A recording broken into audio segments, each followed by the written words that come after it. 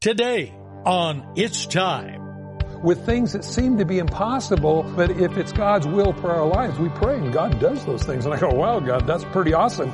I hear the calling, it's time. It's time. It's time. Welcome to It's Time, the daily Bible teaching program of Mike Kessler, pastor of the River Christian Fellowship in Twin Falls, Idaho. Today, we're going verse by verse through the New Testament book of Acts. So, follow along as we join Pastor Mike. It's time these wounds to heal. Over the mountains and over the valleys, I hear the calling. Acts 20. Acts chapter 20 is a continuation of chapter 19, and so we're going to get into that tonight. Well, chapter 20, verse 1 says, "And after the uproar had ceased." What uproar was that? Well, it was the ones that Demetrius the silversmith caused when he realized that everybody was turning to Christ. Nobody wanted his dumb idols anymore that were made with men's hands. And so he got his, so to speak, fellow craftsmen together, and they drug him and his friends down into court, trying to somehow stop them from doing that.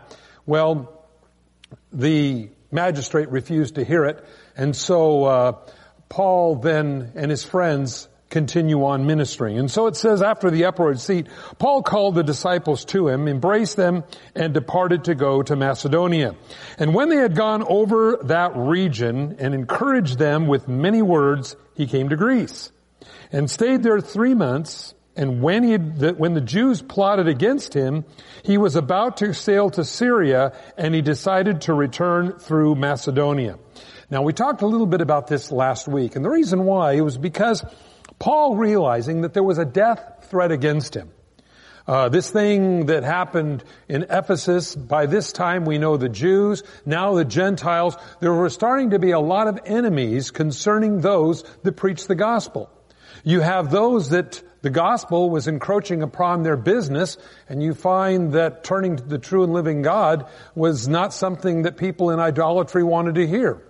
Nor the people that were into Judaism wanted to hear that Jesus was the Messiah. So Paul now has quite a few enemies. And so rather, and I think this is important than just saying, well, God's anointing and blessing is upon me, I'm going to continue to do what I do.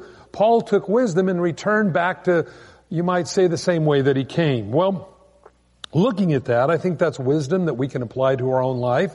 I think, yes, God sometimes supernaturally, divinely protects us. He does. And sometimes God expects us to use the common sense that He's given us by the Holy Spirit to walk in His Spirit that way so that we don't tempt fate, you might say. Now, Sopater of Berea accompanied him to Asia. Some people ask, why did this happen?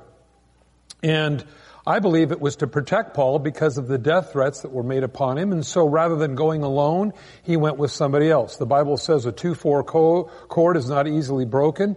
And so we remember Jesus sent the disciples out, the 70 out, 2 by 2. And so I believe it's an important part of our sometimes Christianity, not only to have someone that we can rely on that's there with us, that has a common sharing vision of what we do. So it's good to have a ministry buddy, you might say. It's always important. And so it says that Sopater went with him, also Aristarchus and Secundus of the Thessalonians, Gaius of Derbe, and Timothy, Tychicus, and Trophimus of Asia. Now, some people wonder if this Gaius is the same one that was in Corinth.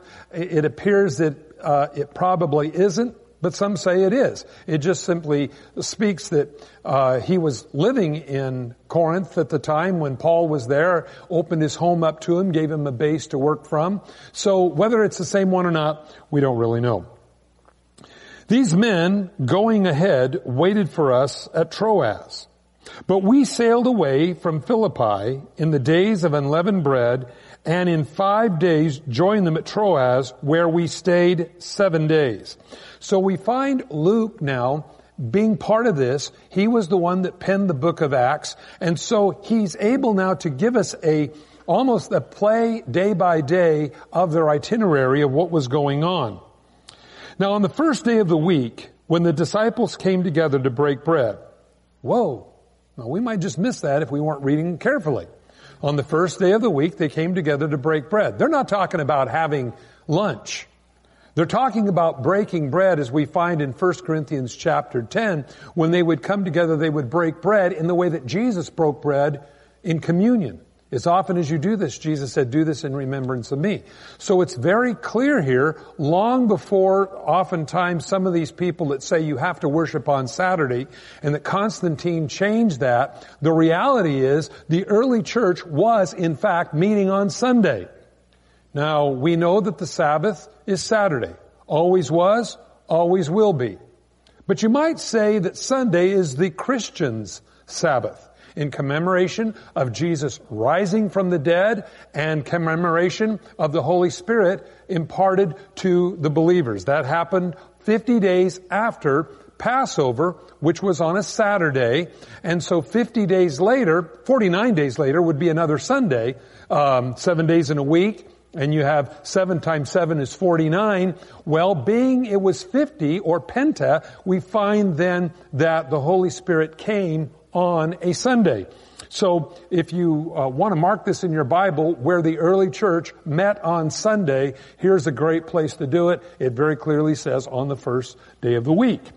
The reason why I think this is important, it really doesn't matter what day of the week you worship God on. As a matter of fact, we get to worship God every day. I'm glad we're not limited to just one. But somebody to say that they're more spiritual than you are because they worship on a particular day over the day you worship on, they're simply not reading the Scripture. We're saved because of what Jesus did for us on the cross, not because I worship on Saturday or Sunday or Tuesday or any other day. It's a great opportunity that God gives all of us to fellowship with the saints, whatever day that might be. And if you're in the law enforcement or you're in the medical field, your Sabbath, your day of rest, you might say, may be a Tuesday or a Thursday. But for somebody to come along and say, well, to worship on Sunday is the mark of the beast, or if you don't worship on Saturday, you're going to hell. Anybody that talks like that simply does not know the Bible, and you got to really steer clear of them because, again, I go to heaven, you go to heaven because Jesus died on the cross, not because I worship on any particular day. Every day we know is the Lord's. And the Bible says someday, some people value one day greater than another day. Well, that's okay. They can do that. Just don't condemn those that do. So if you like to worship on Saturday, praise God. That's great. And if you like to worship on Sunday too, praise God. That's great. And Monday and Tuesday and Wednesday and Thursday and Friday, all those are great. I remember a guy that I met over in Tonga.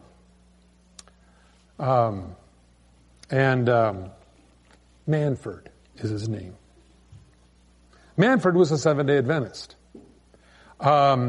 Sweet man, loved God. But the church that he was a part of commissioned them to worship on Saturday. Well, being legalistic in certain groups of the Seventh-day Adventists, because the international date line was right next to Tonga, it is 3 hours earlier or 4 hours earlier there, but it's tomorrow already.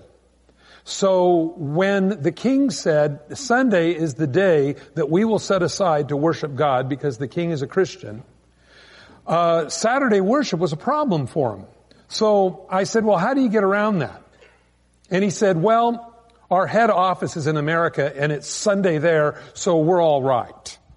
Because it's Saturday. So he had it worked out somehow. And then he stopped and he looked at me and he says, really, I don't know which day it is, so I take both off.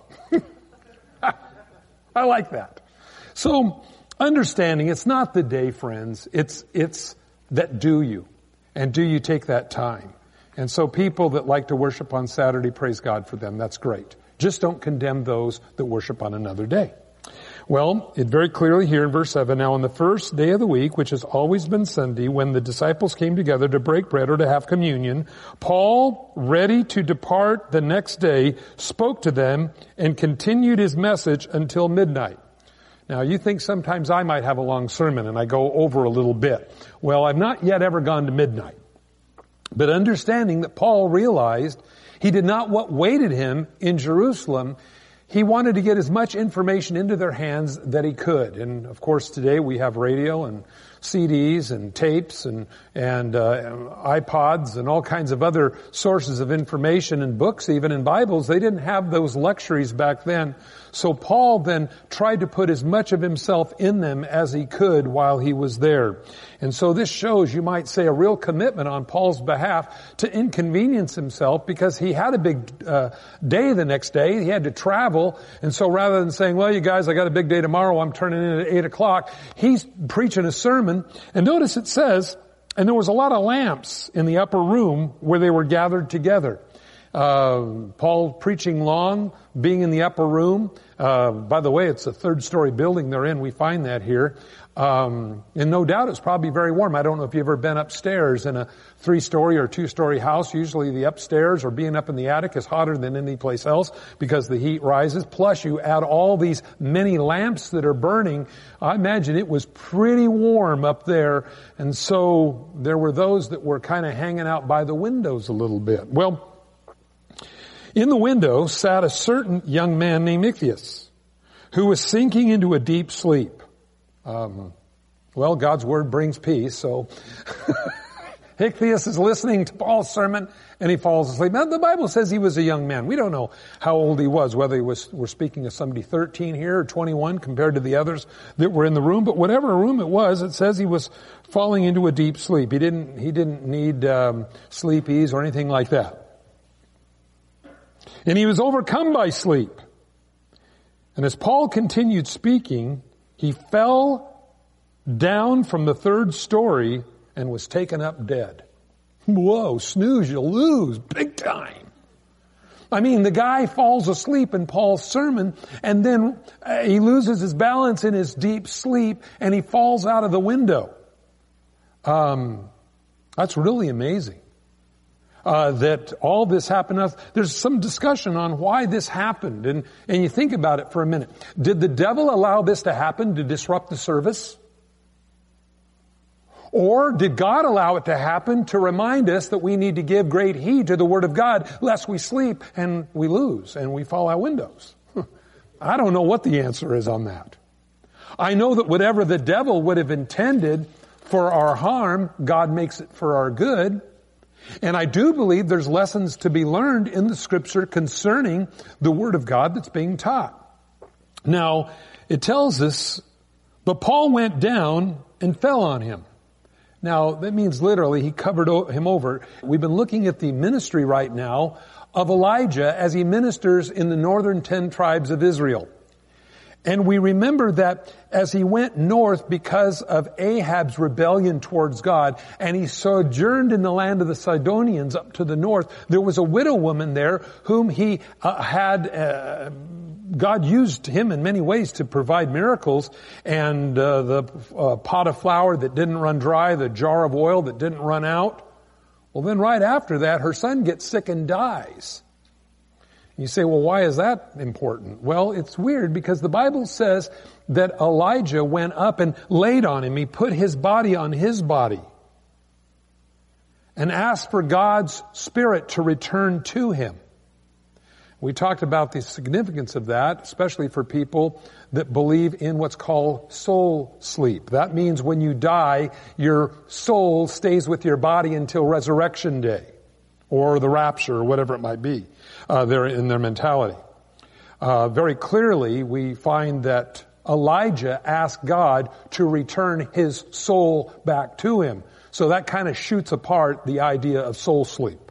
So it's important that you know how to defend your faith. 1 Kings will give you that foundation. Well, here we find Paul hugging him or laying on him as well for this. Fell on him, embraced him, and said, "Do not trouble yourselves, for his life is in him."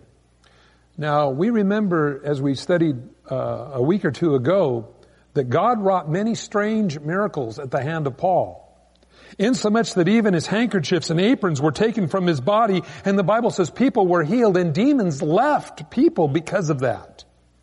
I wonder that what the other unusual miracles that Paul was doing that the Bible speaks of there.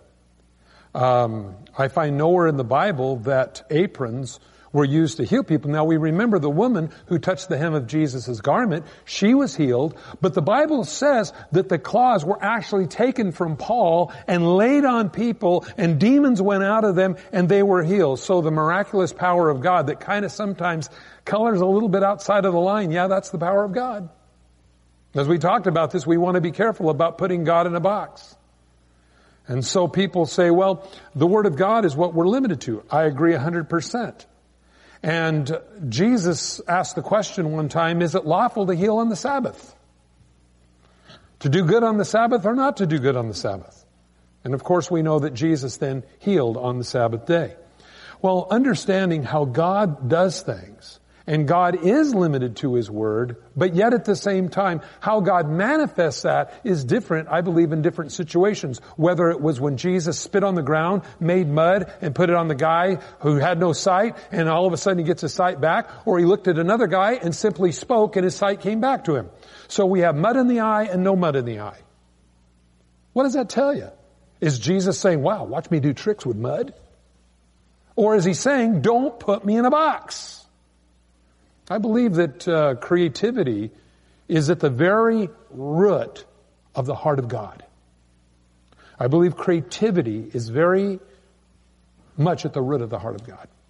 You look at God created the heavens and the earth. You look at the creativity. You look at the giraffe, an anomaly for, of course, the evolutionists. What's even worse for the evolutionists is the platypus. Talk about a creative God. This thing is weird. It's got claws, but it lays eggs. It has a bill. It's a very strange animal. You say, why is that important? If evolution was true, they don't know where it came from. There's nothing that resembles it. And I think God put those things out there just to blow, so to speak, these evolutionist thoughts and these theories that these guys come up with because of God's creativity. Look at you. You're a statement of God's creativity. Do you realize that in all the people that have ever lived on this earth, no one has ever been like you before, and there'll never be anybody like you ever again? And yet we all have 2 ears, a nose, a mouth, and a couple eyes, some hair, and all. You think about that. God's creativity. How is it that with just these few body parts, everybody looks different? I'm still amazed by that as I look at that. And then when you have kids, watch out. Because it's like God, when He builds kids, goes through all your relatives and says, Uncle Fred's nose. Yeah, you get that. Aunt Sally's hair. Oh, you get that. Yeah, this is from your dad. He looks pretty good. We'll hit that there. And so you'll find traits in your kids that you see in your relatives. Only God could do that. You think of the creativity of God. And then God gives us, because we're created in the image of God, that ability to create as well. And I look at some of the creations that man has made. Now, yeah, there's some that we shouldn't be too proud of, but there are some that, to me, are absolutely astounding what people can do. Jesus said, with faith, you can move mountains. And you think about that and you say, well, that's really a nice thought. But you know, the person that is into contracting says, I want this side of this mountain removed as we build a hospital up against the side of a hill. And it's done. With faith, you in fact can move mountains. And understanding how God does things in our own lives with things that seem to be impossible, but if it's God's will, purpose for our lives, we pray and God does those things. And I go, wow, God, that's pretty awesome. You are a creative God. God wants to reach this world. How do you think He does it? Well, God does it different in every situation. Now, we've talked a little bit about sometimes some of the different creative ways. Jim Tetlow was talking about how this one guy flew kites. He really liked kites, and he was into kites. And so he runs up kites over the city of Chicago with lights on them.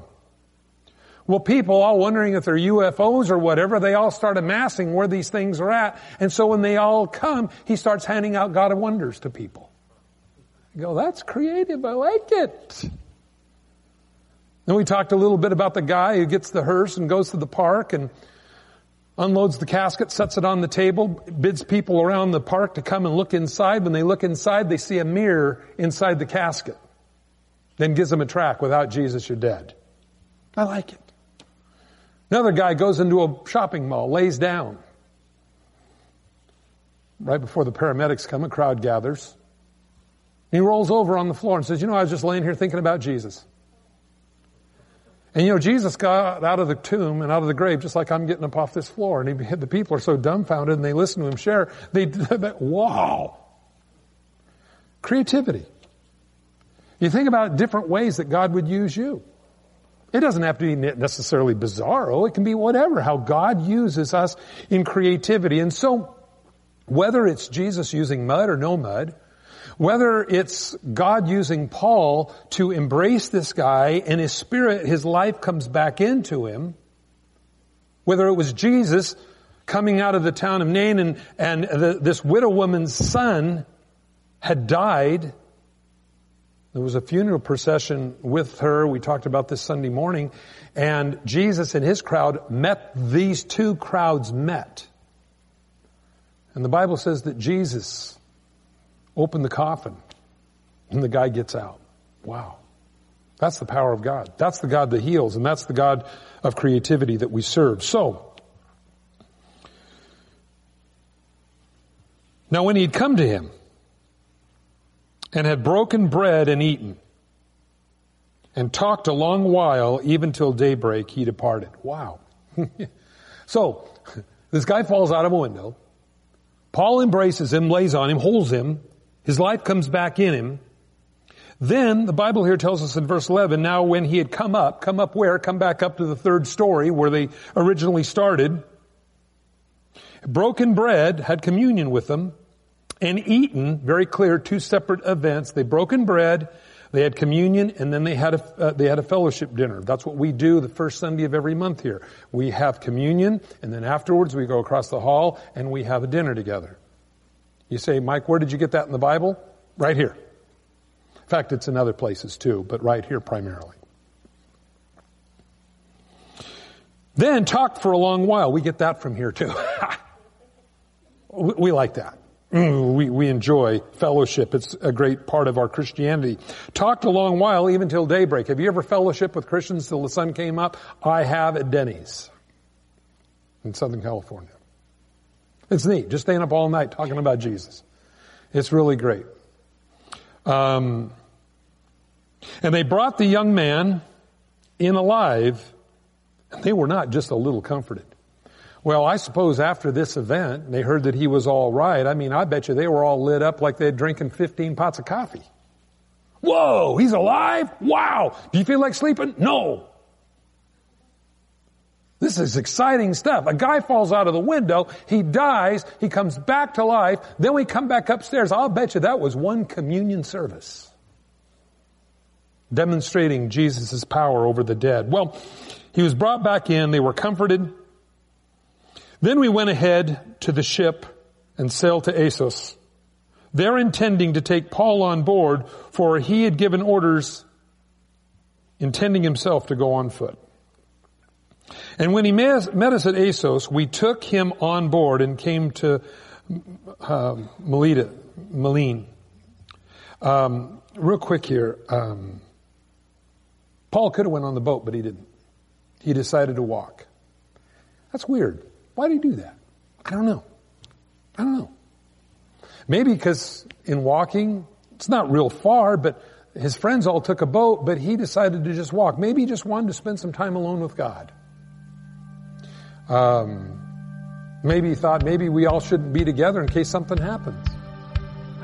But I'd rather think it was Thanks just for that joining us fellowship on time that he It's wanted Time, with God. Lots as of things Pastor happened. Mike teaches Seeing verse a guy by come verse back to through the life that Bible. was dead, If you've all missed a the things program that he had gone or would through, like the to things that catch up, awaited him, you and I can do so believe that by he just getting it needed from that the time with It's God. Time Remember, podcast Jesus in the spent time iTunes with his store, Heavenly Father, or by as downloading it oftentimes he from would the retreat up It's to Time the mountain and website pray. at the Don't forget that you need riverchristianfellowship.com. that too. On behalf of Pastor Mike and the rest of us here at the River Christian Fellowship, thanks for listening, and tune in next time for It's Time.